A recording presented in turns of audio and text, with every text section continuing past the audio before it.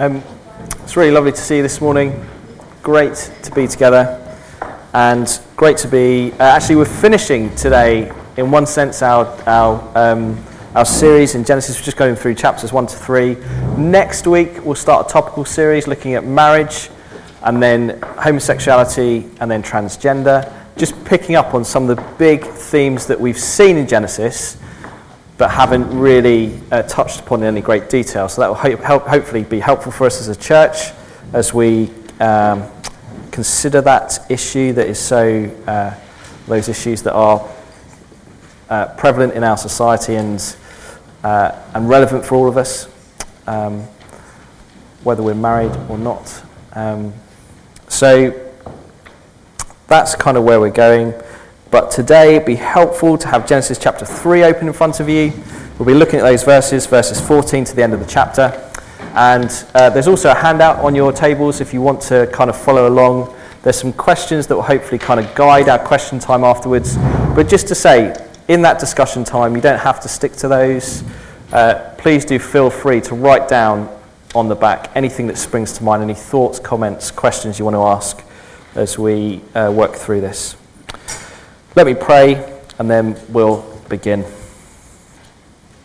Father, we do thank you so much that you have revealed yourself as a great God in your creation, that as we look around, we do indeed see how great you are. And Father, we also praise you that you've revealed yourself to us in your word. And you tell us, Father, that your word is sweeter than honey. It's more pure and precious than gold. And Father, we do pray now that as we come to it, you would give us hearts that believe that and trust it. And that we would seek to know you more through your word. Seek to feed upon your word as if it was honey. We do pray that you would do us good this morning, Father. And so we ask that as I speak, that the words of my mouth would be pleasing in your sight, and the meditation of our hearts would be pleasing in your sight too. And Father, we pray this for your glory. Amen. Well, I don't know if you've ever seen the film Good Morning Vietnam. Very simply, it's all about the American involvement of the Vietnamese War that kind of happened throughout the 50s, 60s into the 70s. And there's one particular scene where Robin Williams, who is an actor who is he plays a radio DJ, and he starts his kind of morning show, and he says something like this. He says, "Good morning, Vietnam, another delightful day in vacation land. Here's a song for you to get you out of bed this morning." And then he plays "What a Wonderful World" by Louis Armstrong. Now, I don't know if you know it, but you hear this song play out with these words. It says, I see trees of green, red roses too. I see them bloom for me and you. And I think to myself, what a wonderful world. I see skies of blue and clouds of white, the bright blessed day, the dark sacred night. And I think to myself, what a wonderful world.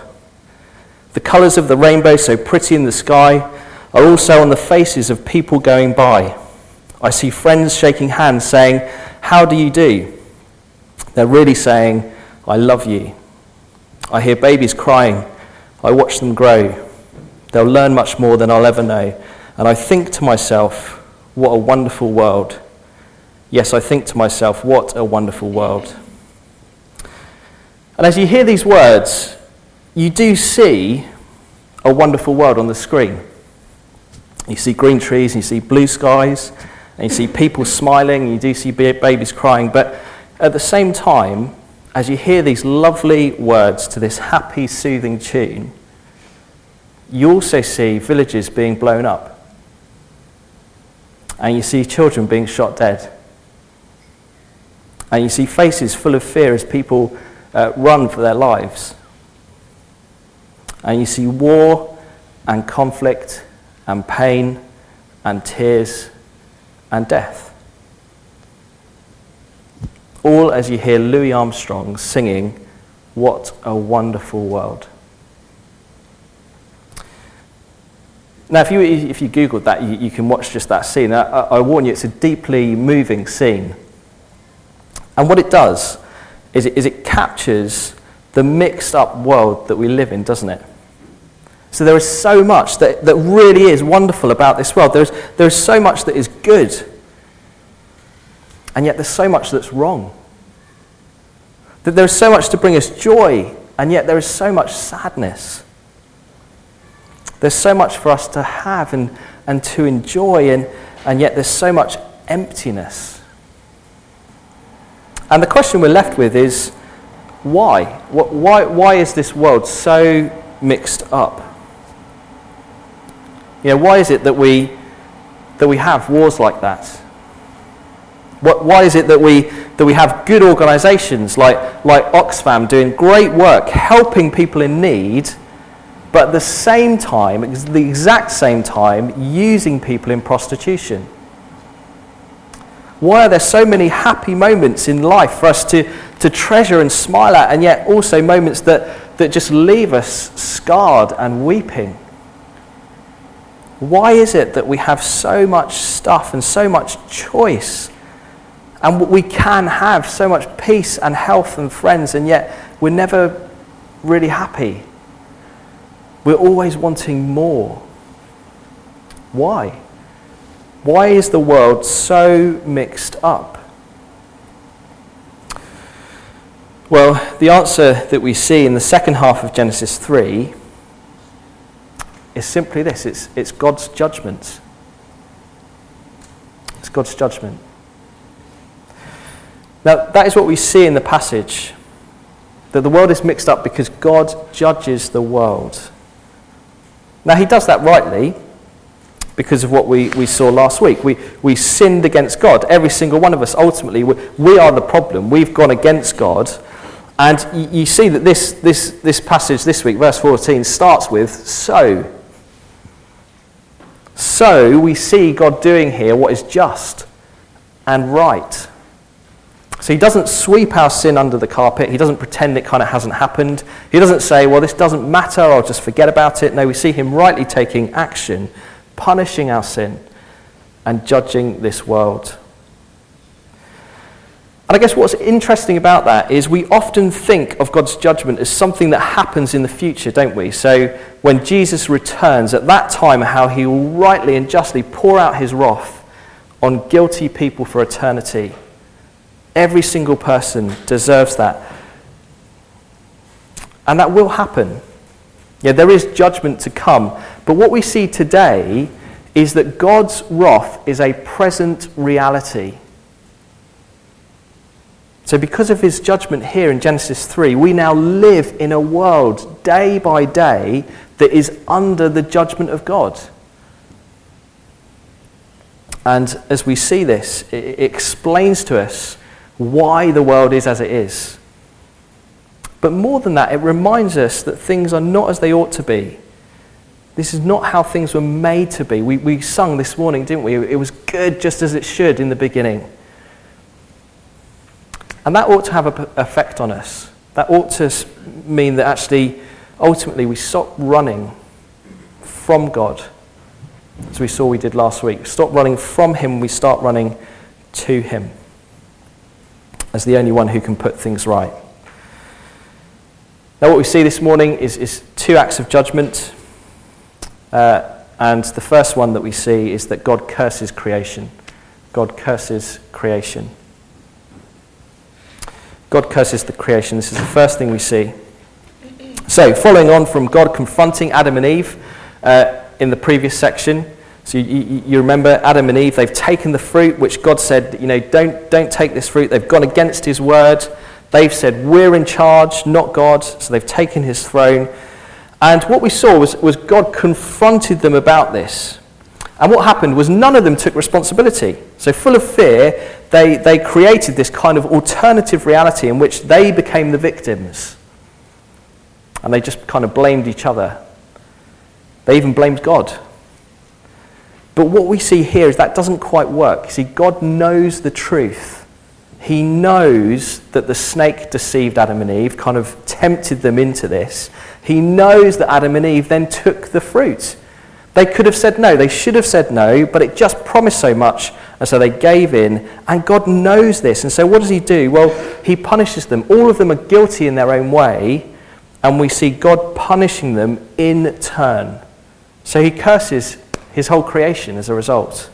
He starts with the snake. See there in verse 14?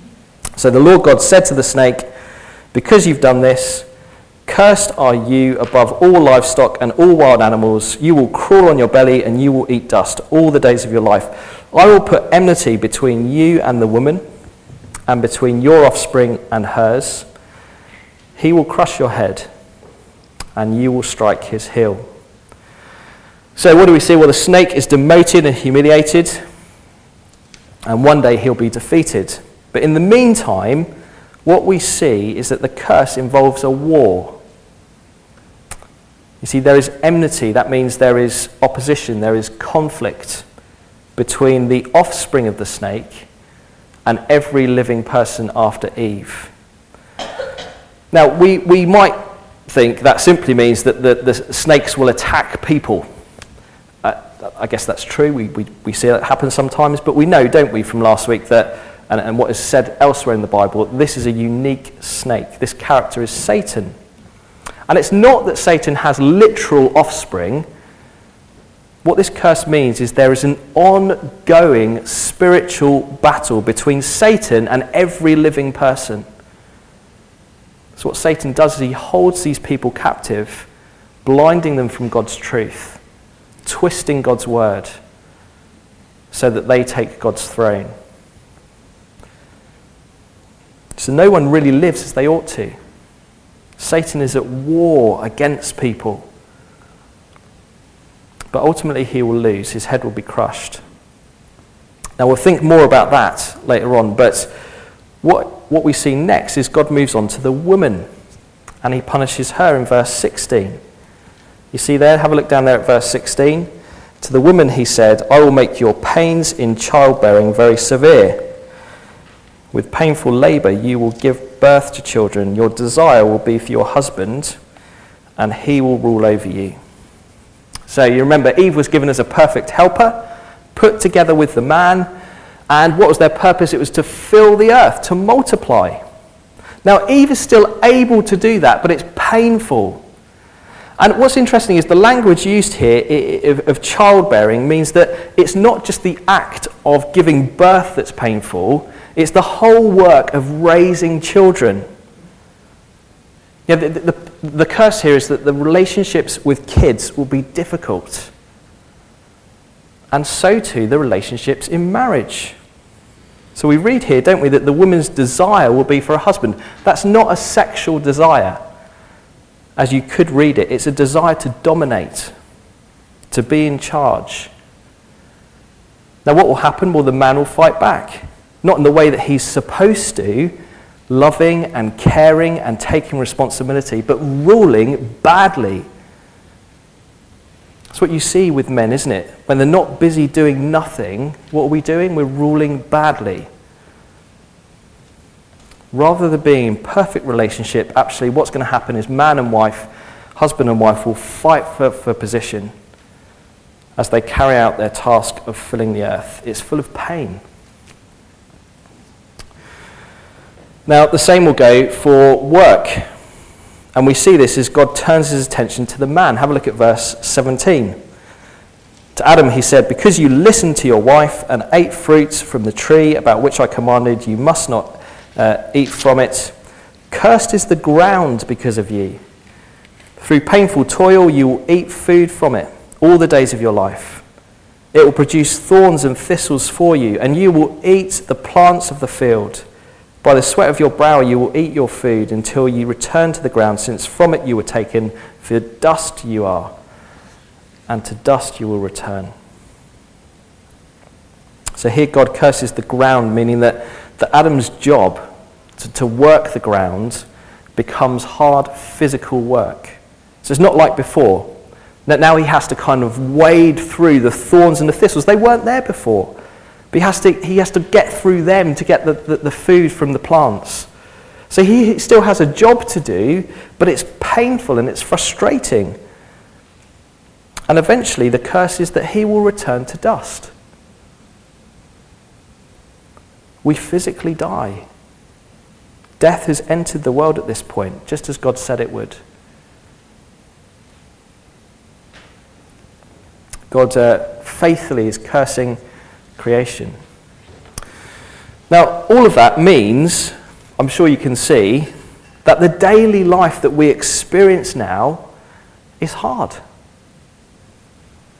Yeah, it's easy, I guess, for us to feel sorry for ourselves, perhaps, but the striking thing here is, actually, look, this ought to be far worse. You know, this should be, really, shouldn't it, where the Bible story ends.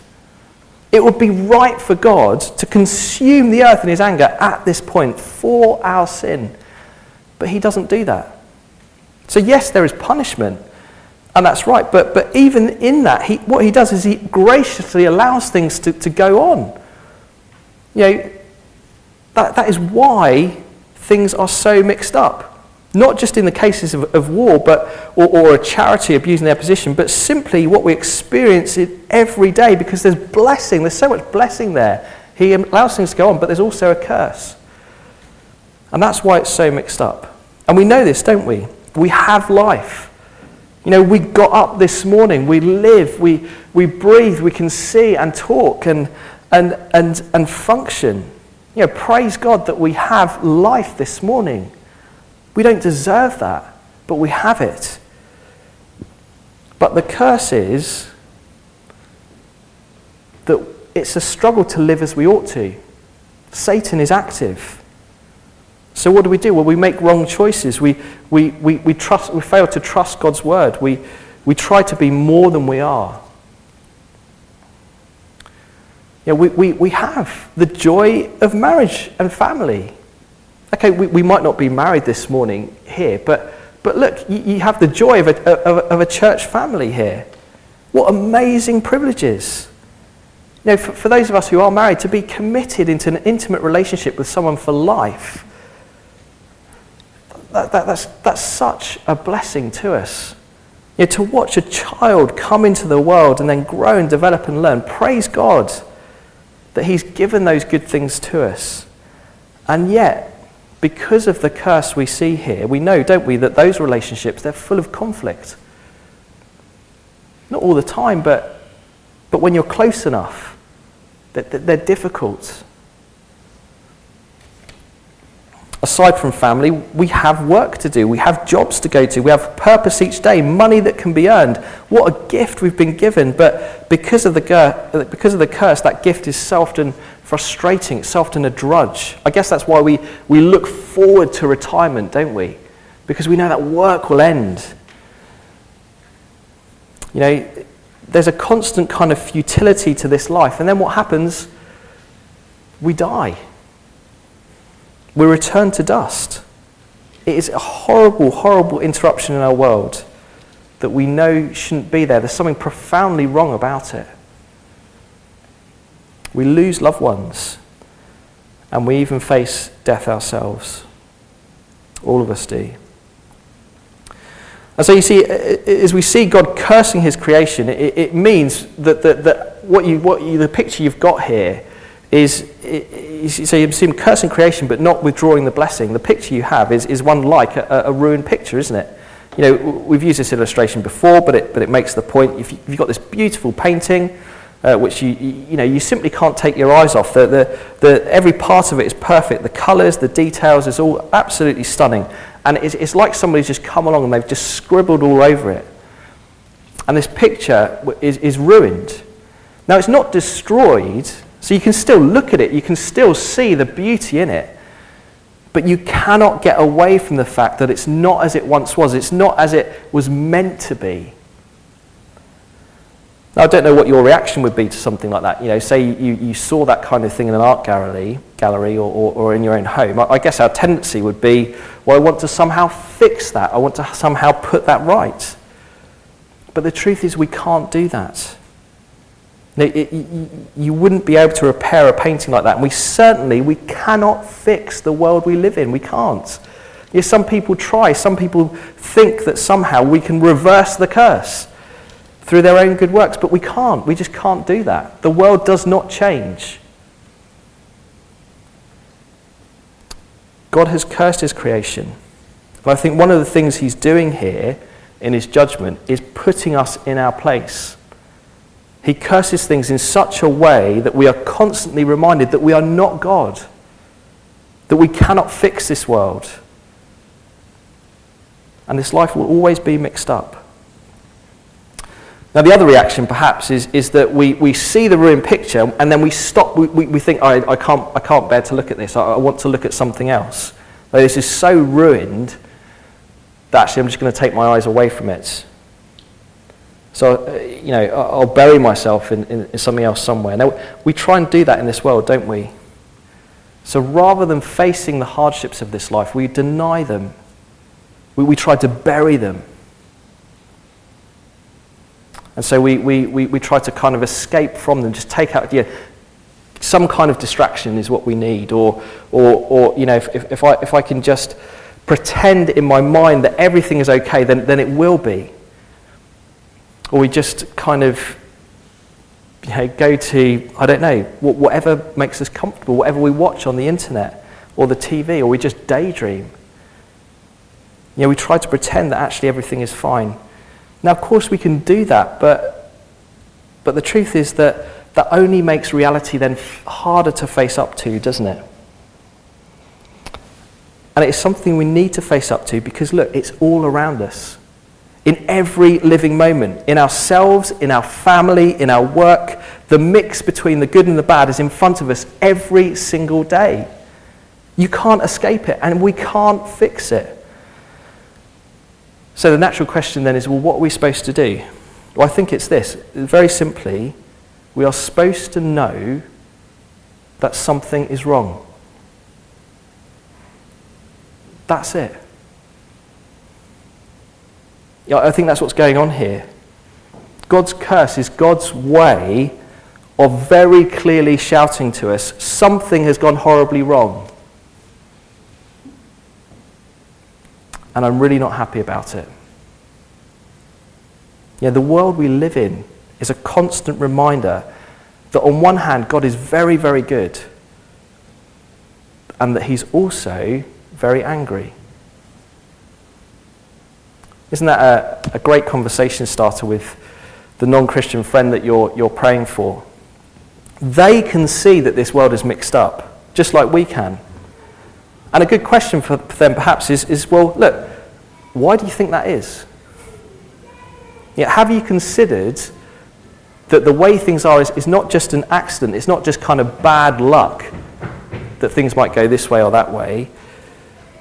No, this world tells us that we're loved, that we're cared for, and yet we're in trouble with a God who's angry. And one day we will meet him.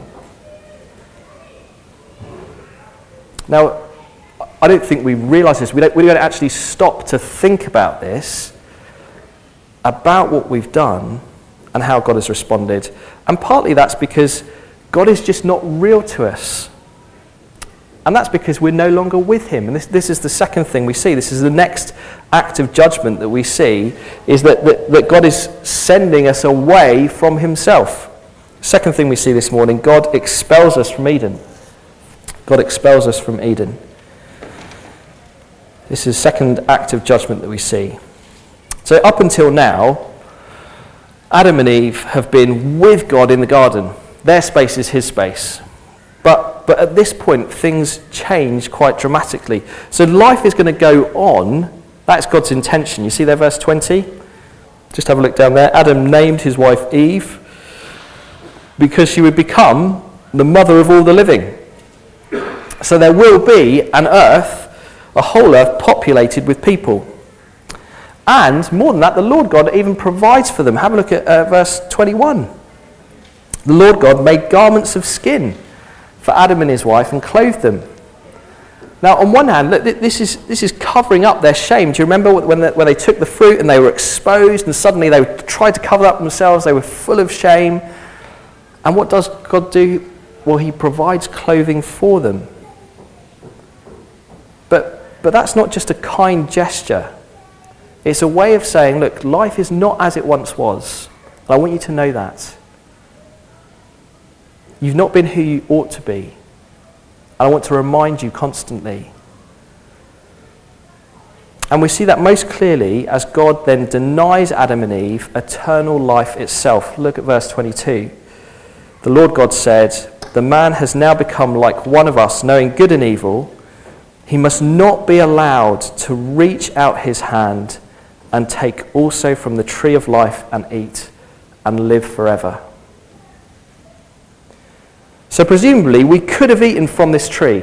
The only tree that we were not allowed to eat from was the tree of the knowledge of good and evil. But precisely because we did that, precisely because we wanted to take God's place and make our own rules, we cannot now live forever. The tree of life was there for us, and now it's not. We cannot eat from it. We cannot live forever. That's what we were supposed to do, presumably. It is the best possible life. It's the life we were supposed to have. But we've now been punished with our lives. And so you see the action that God has to take in verse 23. Do you see there? So the Lord God, what does he do? He banishes them. He banished him from the Garden of Eden to work the ground from which he had been taken. So God drives Adam out. He literally expels him from the garden so that we have no access to that tree of life. Now, God had to do this. Is exactly what he promised to do. If we took the fruit, we'd be denied life forever. And God ensures that there's no way back. Verse 24. After he drove the man out, he placed on the east side of the Garden of Eden cherubim and a flaming sword flashing back and forth to guard the way to the tree of life. Now, we don't see that physically, do we? We don't see this tree that kind of guarded with this angel and a flaming sword. But the point here is, look, we cannot regain access that we once had. There is no way back. Now, I guess you can think of it, can't you, as somebody being fired from a workplace and told to leave. So I don't know if you've ever seen, Susan and I watch this program sometimes called Suits, and that's exactly what happened. What you had was one particular lawyer who is a great place to work. It's seen as the best law firm in the whole of the States to kind of work in. And one particular lawyer is making his own rules. He's causing chaos. He's saying, no, I don't want to submit to the authorities, the partners in charge. I'll just do what I want to do. And so what they do is they get rid of him. And they fire him from his job. And they say, look, you're not welcome here again. We don't want you back on this premises. Because you're just not doing what we're asking you to do. What they do is they expel him. They rightly send him out. And say, look, you can't stay here, you can't come back. And of course, what happens? Well, there's a security guard on the door that doesn't allow this particular person back in. That's the kind of picture we have here. We're expelled, we're driven out. But the reality for us is so much worse. For a start, it means that we cannot live forever. So physical death comes to us all now. But more than this, God doesn't just drive us out from a garden and away from a tree. Do you see? He drives us away from himself. So his space is no longer ours. Now look, being God, of course, he's everywhere, but we do not any longer walk with him in the garden as Adam and Eve did. He expels us from being with him and knowing him. Now, that had to happen. God is too good to tolerate our bad.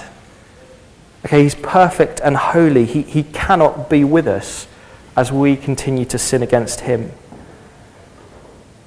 And therefore, to be away from him means not only that physical death comes our way, but we are born spiritually dead. We're born away from God, out of a right relationship with him. And that's what's really ruined here. Yeah, in rebelling against God, we've separated ourselves from God. Which explains, of course, why this world always feels like there's something missing. Because we're no longer walking with God. So, of course, life goes on. You know, people do live, and they live good lives, and they enjoy such good things. In this world, you know, we have so much abundance of stuff that gives us such joy, and yet we're always looking for something more. Always. And so what do? Well, basically, we try to recreate Eden. A number of ways we try to do that. I mean, you hear of people, don't you, who kind of move to a place and think, okay, this is the perfect place. It's got to be the perfect place. And then suddenly something interrupts that and says, how could this happen? How could this atrocity happen in a place with palm trees and picket fences? Surely this was perfection, wasn't it? You know, I've even heard that said about Camborne itself. I don't know if you remember when there was an incident outside the pub and some guy sadly died, and lots of people were kind of saying, "What's happening to our perfect Camborne?" We somehow think that if we just move to the right place, then we can recreate perfection, or perhaps we find that in the perfect job. Or the perfect relationship. Or worse than that, all we do is we recreate our lives on social media. Guess that's what we do on Facebook, don't we? We try to pretend that everything is okay with our lives, and therefore we've kind of somehow gone back to Eden, regained access to perfection. But as spiritually dead people, we do this all the time. We want to gratify our sinful desires, but we're never really satisfied. We realize that we just cannot do that in this world. It cannot happen because we're not right with God. So though we live, we really don't have life. Now, even as we realize this, I guess we then kid ourselves that perhaps we can live good enough lives to somehow be okay with God when we do meet him. But look, there is no way back into the presence of God. If we think we can get there by our own good works, that's just simply another way in which we become God, that we decide that we make the rules. But that's just not the case. God has expelled us. He's driven us out. There's no way back. And the fact that there is no way back, the fact that God seems distant, well, it's supposed to make us realize not just that the world is not quite right, but that actually our relationship with God is not right. You know, God is not just generally angry. He's angry with you and me. We cannot get to him. Even if we tried to seek him, there is no way back to him on our own. And so what we have here, you know, Genesis 3 ends really quite abruptly, doesn't it? There seems like there's no hope here. You know, there's this flaming sword and that's it. But here's the thing, we know, don't we, that that's not the end. There's a whole Bible story beyond this. And even in this passage, we see that God is gracious in his judgment. This is the final thing we see this morning, last thing we see, that God is gracious in judgment. God is gracious in judgment. So even though this is a passage full of judgment, it's a passage about God's judgment, it is full of grace.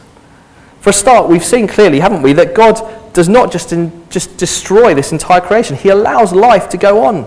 The blessings that were given to us in creation, they're not taken away from us. Okay, they remain. He gives us marriage and lives and work. Even though they're ruined, we still keep those things. This is an act of God's grace to us. More than that, God provides for his people. He prepares them to leave the garden by clothing them in verse 21. Now, that is a sign that even though our relationship has gone wrong, God still cares for and provides for people. Now, it may even, I'm not sure about this point, but it may even involve an animal sacrifice that points to a greater sacrifice, despite their sin against him. Most clearly, though, we see God's grace to us in verse 15. So you remember he curses the snake, and he says there, just turn back to verse 15. What does he say to the snake? He says in verse 15, I will put enmity between you and the woman, and between your offspring and hers. But look, he will crush your head, and you will strike his heel. So yes, there will be a war, excuse me, but the snake will be defeated. So Satan will be defeated. At some point, he will be dealt a killer blow to the head by one of the offspring of Eve. Now, that won't be without cost. That offspring will be struck on the heel, but ultimately, Satan will be crushed. Now, what we have here is the first promise of the gospel. In just the 3rd chapter of the Bible, isn't that astonishing? It's the gospel in seed form. So we can't see this in kind of all its beauty. It hasn't kind of flowered yet, but it is good news. Right here in Genesis 3, we find the promise that the people who are trapped under Satan, he has become their God, he will be defeated, he will be crushed. And that is such good news that you could argue that from this point, throughout the whole Bible, people are looking for the one who will crush the serpent. So perhaps it's Cain, maybe it's Abraham, maybe Noah. Moses certainly looks promising, doesn't he? He delivers God's people from slavery in one sense. Joshua also comes close as he crushes the head of the armies fighting against Israel. And then, of course, there's King David. He has loads of great victories. But you see, none of them actually crushed the spiritual enemy of Satan. The promised hope in this verse is eventually found, as we know, in Jesus Christ. And we see him, don't we? He met with Satan, like Adam, but he didn't give in to his temptation. Jesus defeated Satan with his life. And then he defeated him in his death. So as Jesus dies on the cross, he takes our sin. The New Testament tells us that he disarms Satan. So he left Satan with nothing that God could hold against us, hold against those who trust in Christ. So sure, look, Satan still exists.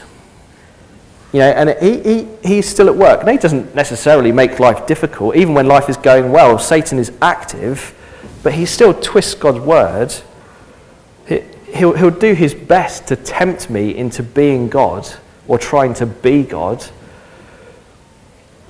And even when I do that, even when it seems like Satan has got the better of me, what happens is I look at Jesus and I see that actually he has nothing on me. So my sin is dealt with. The punishment has been paid.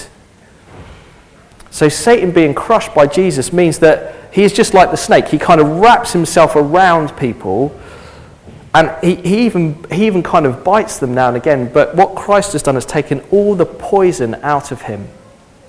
So even when he bites, he has no bite. He can't do any harm. We cannot be condemned.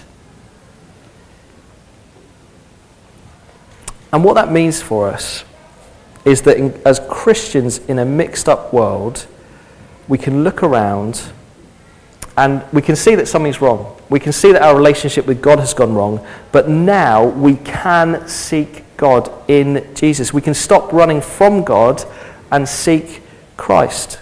Not because we can get to him on his own, but precisely because God came to us in the person of Jesus. He came to us, he wanted us back, and then he made a way back. Now look, if you're not a Christian here today, that means you must seek Christ. You must trust him. Because without him, your sin has not been paid for, and even though you lived in this mixed up world, judgment will fall on you. God's wrath eventually will punish you. But for those of us who have trusted in Christ, that the promise here in verse 15 really means that everything that we've seen in this passage starts to be undone incredibly.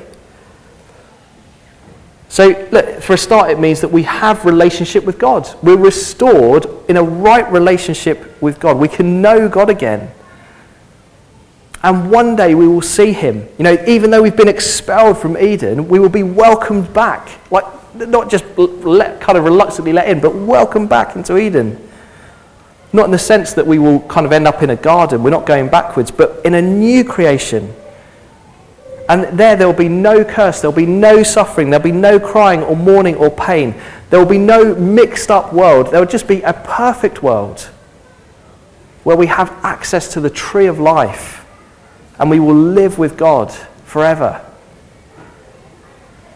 And the great news is that if we trust in Christ, that new creation actually starts today. So this gathered church is a picture of that new creation. That is how wonderful the church of Christ is. That, you know, we're a dim, faint reality of the new creation to come. God's gathered people who together are now able to sit under God's word and live for him again. And already then, right now, the curses begin to lift. So yes, marriage is hard and family life can be tense, but actually, under Jesus, it can work. Now, next week, we'll think more about that, more about how instead of fighting one another in marriage, we serve one another. Yes, work can be a drudge. Of course, it can be frustrating, but it regains its purpose and meaning when we realize that actually Jesus is our boss and we work for him. We seek to please him. Yeah, as we go through life, whether we have huge amounts to enjoy or whether we have not much at all, actually we can be content and full of joy because actually we know Jesus is all we need. And a relationship with God is the best thing that we can have. And here's the great thing. Even when we fail, even where sin remains, so even when I fail in my marriage or my parenting or my work, I don't face God's final judgments. And so I'm set free, not just from that death, but from the fear of it. There is no longer any need to hide. So even when we sin, we don't need to blame others for it. I'm free from doing that. We touched upon this last week, don't we? I can just simply say, look, that was my sin, I'm sorry. I know it's taken. Or I can simply go to another Christian and say, look, I'm really struggling with this issue. Please could you help me? And at that point, we're just restored into the image of God as we are supposed to be. And so you see, even in a mixed up world, even where we remain under the judgment of God, what do we find? Well, we find the grace of God in Jesus Christ. Let's pray together.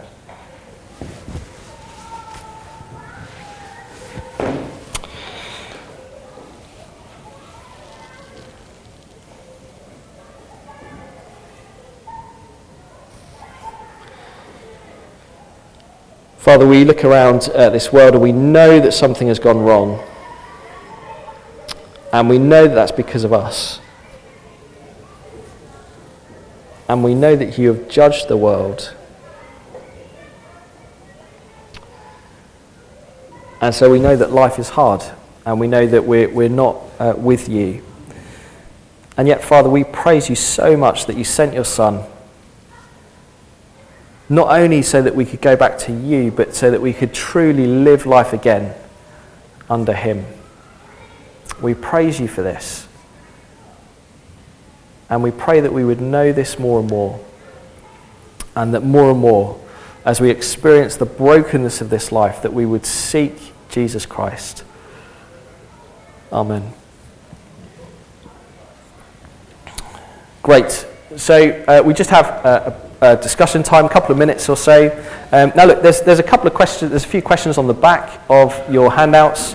If you want to refer to those, if not, please feel free to talk about anything that you thought was quite striking in the passage, or that you'd never thought about before. And if you'd rather not talk at all, if this makes you slightly uncomfortable, please don't worry. You don't have to do that. You could go grab a drink or just gaze out the window for some time. That's absolutely fine. But let's have a couple of minutes and then we'll open it up for a wider discussion. Okay, sorry, really sorry to interrupt. Do continue to have those discussions over tea and coffee. But is there anything that anybody would like to ask or say or contribute, perhaps that'd be helpful for everybody?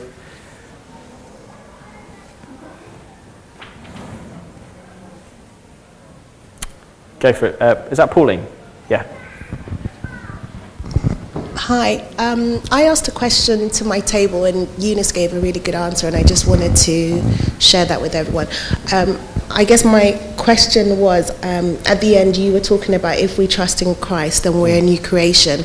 And my question was, in the beginning, in your introduction, you said God's judgment is happening on the world because of the curse, or I guess I was confused, is it happening because of the initial curse that you read in Genesis 3 or because of our sins? So if we believe in Christ, then why are we going through trials? But then Eunice was saying that because we rebelled from God and the curse, I don't know, is happening in the world. Being Christians, it just bad things are going to happen, but it gives us the strength to go through it. And I thought it made sense. So put it all together. No, Paul, it's a really good question. I would say so. Both those things are true. So that life is hard because precisely because we live in a world under God's judgment, and it is right that is because of our sin. And last week we saw, sorry, I know you weren't here last week. Last week, one of the things we saw was that actually we were all there. So we're in Adam. We can't just kind of say, oh, this was Adam and Eve that did this. Actually, all of us are responsible. And so it's right that we live in this world as we do. So both those things are true. It's because of our sin and it's because of God's judgment. Now, I guess what your question kind of touches upon, bad things are going to happen. This doesn't explain why bad things would happen to me specifically or to you specifically. Okay, so in one sense, when we suffer, we could say, oh, well, we live in a fallen world and this is just what happens. But that doesn't answer the question, why do I get cancer and you don't? Or why, I don't know, why do I have a relative that dies and you don't suffer that loss at a particular time or whatever? And I don't think the Bible necessarily answers that question comprehensively. There are some things. So partly the answer is, we live in a fallen world, so death exists and that's painful and it's hard. It doesn't quite explain why me at this particular time. But you're right. What being a Christian does is because it brings us back to God, and we know that God is sovereign over all things, is always working for our good. We might not know why this has happened specifically, but we do know that somehow He is making me more like Jesus through it. Now, there's no kind of mechanism to that. I don't quite know how that works, but I know that does work. That God does use suffering to make us more like His Son. Sorry, am I answering your question at all? Yeah. Okay. Great. Go on, Paul. So one thought that goes together with that, which I find helpful, is because if I understand correctly, the question behind that, or at least the sentiment around that idea is that why is it that even if I trust in Christ, I would still go through this? Why is it that Christians would still be exposed to the evil of the world, given that they have trusted in Christ? And I think, correct me if I'm wrong, and I'd be happy to hear other people's thoughts, God wants us to come to Him freely. He wants us to freely make a choice, independent of our circumstances. Now, you could imagine a world in which Christians didn't get sick, or Christians didn't get cancer, or Christians didn't suffer, they were not jobless. Then what kind of people would be Christian? And anyone would choose to be Christian because of the material benefit. It wouldn't really be a free choice. It would be a material choice, a choice which is governed by an anticipation of a reward, an immediate reward. And therefore, I think it just shows us how fair God is, and also how effective God's solution has been. That he doesn't then discriminate against those who don't believe in him, but but at the same time, by him giving us Christ, he says that in the long run, these things wouldn't matter if you trust in Christ. So Christ gives us a perspective that we will have eternal life, and we have something to look forward to. And that's the difference it would make to the Christian in this life. Yeah. And Paul, just to add, something you kind of touched upon there, I can't remember exactly what you said, but it's worth saying that as Christians, we're saved by grace, So it's not that we've done anything to deserve a better life at all. It's just that God has graciously saved us in this life. So we can never think, I'm a Christian, how could this happen to me? Actually, the fact that we're saved is by pure grace. Yeah.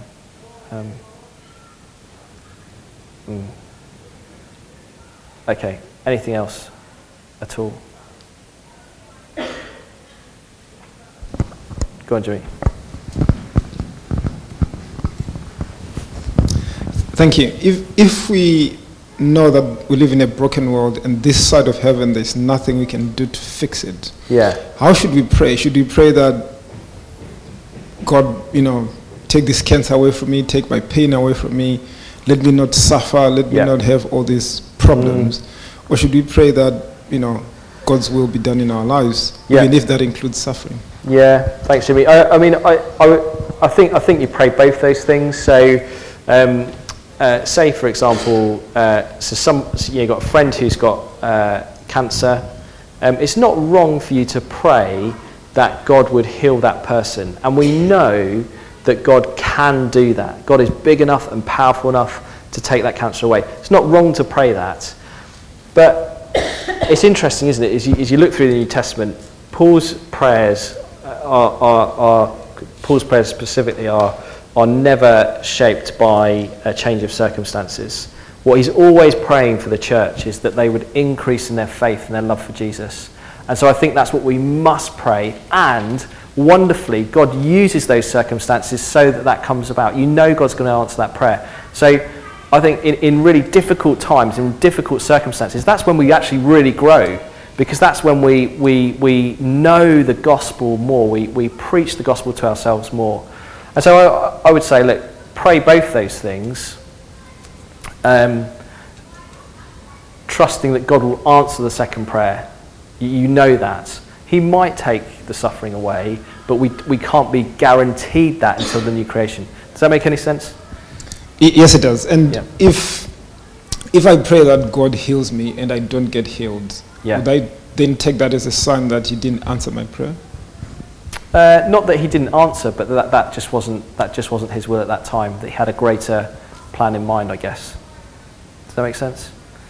I think the other thing, Jimmy, is that we pray this not only in the big things but the small things. So take, for example, I don't know. We'll see this more clearly next week. So take, for example, marriage. Marriage is difficult, and hard. I don't think we should be praying. Like, I should not be praying really that somehow of course I can pray this, but that somehow God will make our circumstances easier, that say that our marriage becomes easier, it just becomes easier for us to get on. And what I should be praying is that I need to be made more like Jesus in this circumstance. At this point, I need God's Spirit to be making me trust his word, live out his word. And what I'll find is actually, even though the circumstances are still there, our marriage does become better. Does that make sense? Or it does begin to work. I think we need to trust God always in our circumstances, both in the big and the small things of life.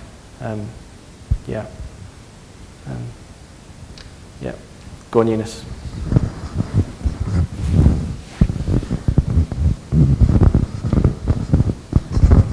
My question is, often we see, sometimes you try to talk to somebody who's moved away from God. Yeah. And their question is, oh, I trusted in God, I put all my trust in Him. Yeah. And He still allowed my daughter to die, so many calamities coming my way. So I've just decided this God is not working for me.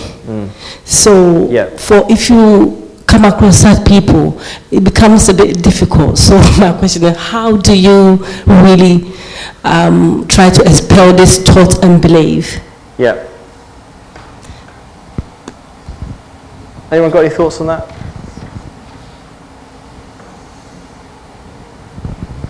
Go for it, Megan.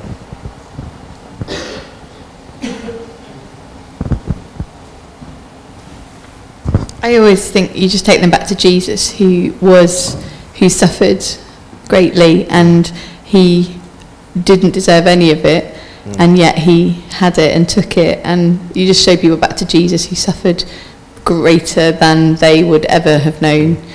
And if he could have, then God wouldn't spare even us from it for some of those reasons, if that makes sense. Yeah, I think that's right. Yeah. And that's a comfort. He's a God who understands, therefore, what it is to suffer and to know, like, grief. Yeah.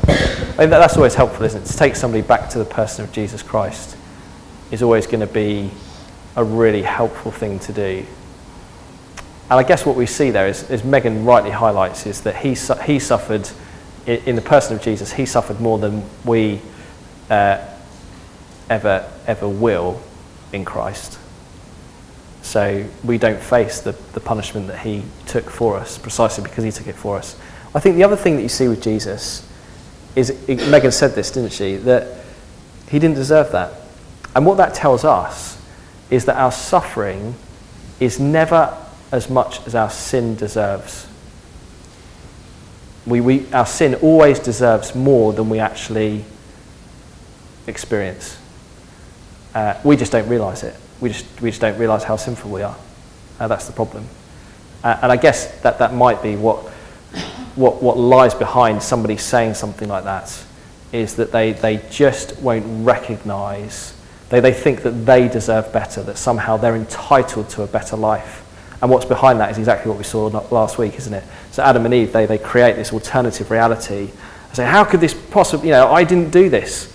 It was all their fault, so don't punish me. I'm entitled to more. I'm entitled to a better life. And I guess what you want them to see, if you point them to Jesus, they will see that they only fall short of him, and yet he suffered more. But that's really helpful. Thanks, Megan. Okay. I also think, just a short point, that we should not stop loving them. That even if they feel that their circumstances would have driven them away from God, if our love for them is constant and we show them that we are still, their friends, regardless of whether they are Christians or not, then I think that would also minister to them. Yeah. Go on, Jan. Let's make this last couple. So Yulong and then Beauty. Yeah, I just add something to her question. Sometimes when people are going through extreme difficulty situations, probably we don't know how to help them, and we never know how they feel. And saying that God loves you or something, God will take care of you, probably doesn't help. And there was I experienced a story, and I was in occasion I was praying with a girl who I didn't know before, and she was in an extremely painful situation, awful situation actually, and I said, can I just pray for you, because I got nothing to say to her. I couldn't imagine how painful that was, and she was raped by her own father. So then I said, let's just pray, and we just said something like, in Jesus' eye, you're so precious. And we just got nothing to say. Actually, I just wept and wept with her, and then for maybe 5 minutes later, and he stopped crying and he smiled. And I asked her what happened, and she said, I see the beach and the footprints. And I said, what does that mean to you? And she said, then she started to cry again. She said, when I was in that situation, actually, Jesus has been carrying me. So the answer was from God himself to the girl. Because I have no words to say to her. I couldn't help her. Yeah. But praying will be really helpful. Yeah, and that's a really helpful point, Yulong, thanks, that actually sometimes the best thing we can do is not say anything. So you see that with the book of Job, don't you? Job's friends are trying to desperately provide an answer for him, but they don't really help at all. And they talk and talk and talk, but they're not actually helping this guy. And yeah, you're right, just letting somebody know that they're praying for them. And I think that drives us back to this point, doesn't it? I think what we're supposed to do with this is just know that something's wrong. You know, on one hand, you can just acknowledge, you can just say, yes, this world is profoundly wrong. There's something just not right about this, even though we've got so many good things. And acknowledging that, and as you say, pray for them is great. Yeah. Okay, last one then. Beauty, do you want to, have you got something to ask or say? Yes, thank you. Very briefly. Yes, I just wanted to add on to what Megan said when she gave Jesus as the example. Brilliant. And you've actually mentioned, because I also thought of Job, and I thought Job was really faithful, but he lost so much. When you read through it, he lost so much. He lost everything. He lost way too much. But in the end, I mean, because he also stayed faithful, even through all that loss. And in the end, even in that life, I mean, in the same life, he got back much more than he lost. And just thinking of myself as a human being, that losing what Job lost, would be so unbearable. But still, he's remained faithful. And that's right. I think can be something that just reading through that can actually encourage someone as well. Yes, that's right. Yeah, thank you, Beauty. That's great. Okay, thanks, mate. Well done. Right, what we're going to do is we're going to sing, and Paul's helpfully chosen a song here before our final song, of one where what we're doing is we're recognising our sins. We're recognising that something's gone wrong, not just with the world, but with us, and asking that God would have mercy on us, that we might then live for him again. And we know we can do that through Jesus. So let's stand and sing Two Sins.